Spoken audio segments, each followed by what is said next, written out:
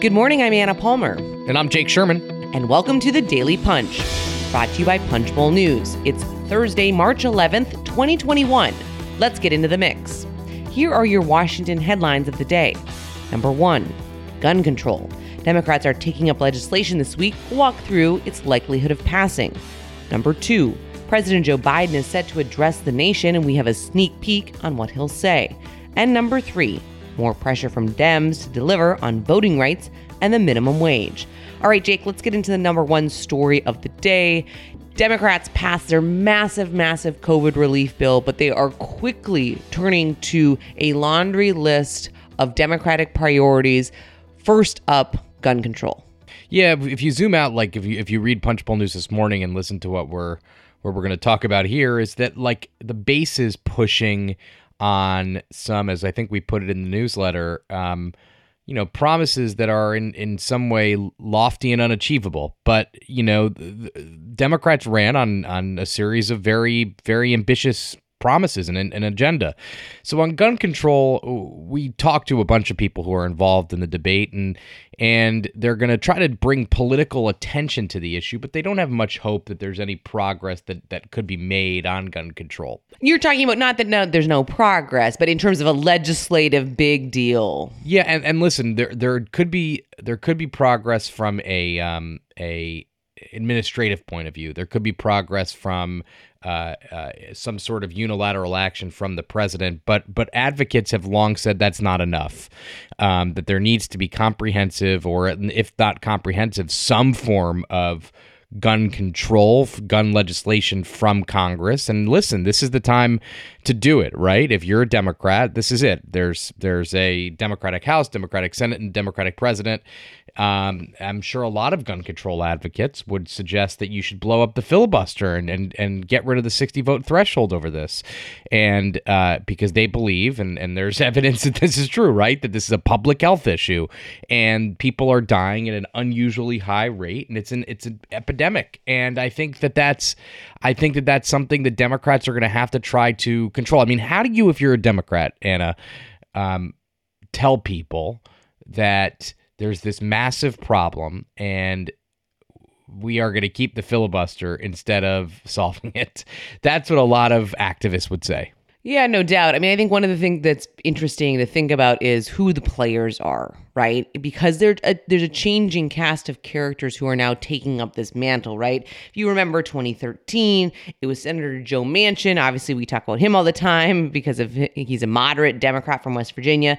But it was Manchin and Senator Pat Toomey, the Republican of Pennsylvania, who's now retiring, that introduced that very, very, very high-profile legislation about expanding background checks on commercial gun sales after the Sandy Hook massacre. But that obviously didn't end up going anywhere, and they haven't done anything recently on it. And so you see new figures starting to emerge. Senator Chris Murphy of Connecticut, one of the biggest advocates for new gun laws in Congress, he said he's talking to several of his GOP Senate colleagues about potential compromise on background checks. But those are really in the early phase. I think another person to watch is Senator Richard Blumenthal, also from Connecticut. You have Dick Durbin of Illinois, who's planning a series of hearings on guns and gun violence. But again, the bottom line, right now, it does not look like there's going to be any true movement on a big gun control legislative initiative going forward at this time. We'll see what happens, but I think it's an important. Anna, let me just add one more thing here. Even if they did blow up the filibuster, I'm not sure they can get a gun control bill through a Congress like this. I mean, you have Joe Manchin and Kyrsten Sinema, John Tester, some people who have been, even Bernie Sanders. Yeah, Bernie Sanders has been not in the Democratic mainstream of the base on gun control, and that's a regional thing. He's from Vermont, where gun ownership is more common than it is in perhaps I don't know, Massachusetts. I don't know, but anyway, don't offend you. Wherever you say next is going to offend some states. So with that, let's move to the number 2 story of the day.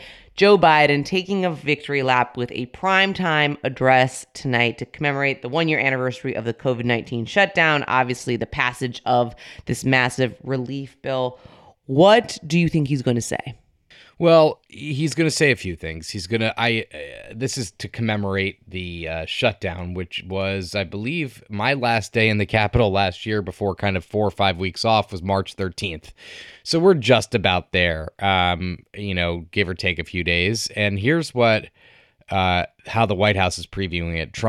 Not Trump. Joe Biden will talk about the sacrifice made by the American people, 500,000 lost, and the millions whose lives have been changed by the pandemic.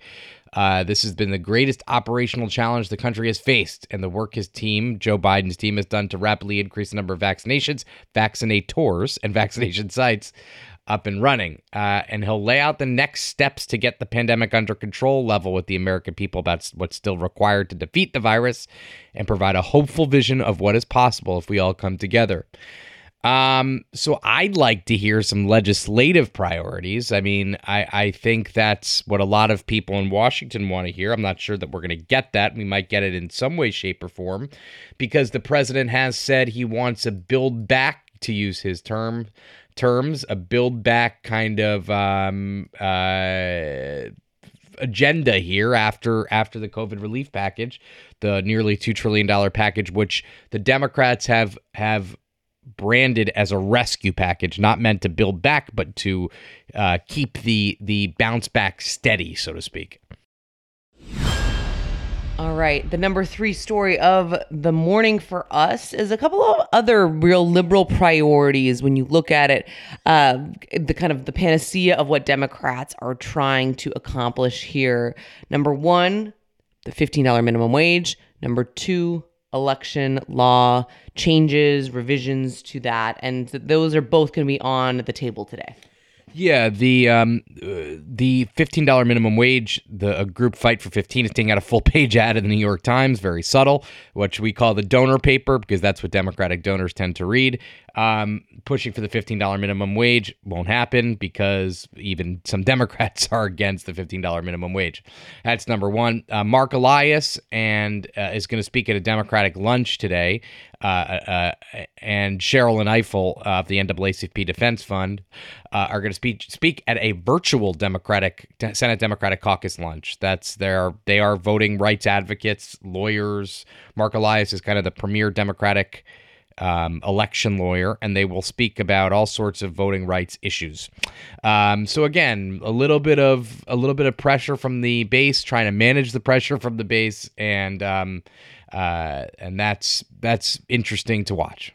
Yeah, absolutely. I think in particular on the $15 minimum wage, it's going to be very interesting. It's not just because that issue fell out of this big package on COVID relief doesn't mean that it's over. Certainly from the advocate position, we pressed White House Chief of Staff Ron Klain earlier this week in an interview that we had at a virtual event on, is there some kind of a compromise for Joe Biden to get an $11 minimum wage, for example, where you could really see potentially some Republicans get on board with that.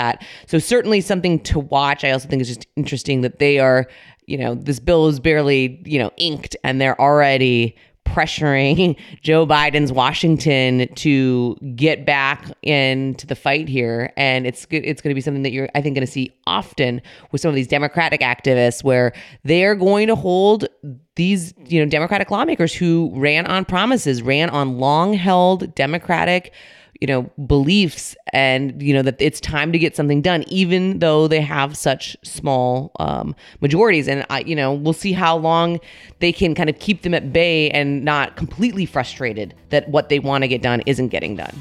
All right. Thanks so much for listening. Hit that subscribe button, leave us a rating and review. You can also subscribe to Punchbowl News at punchbowl.news. Have a great day and stay safe.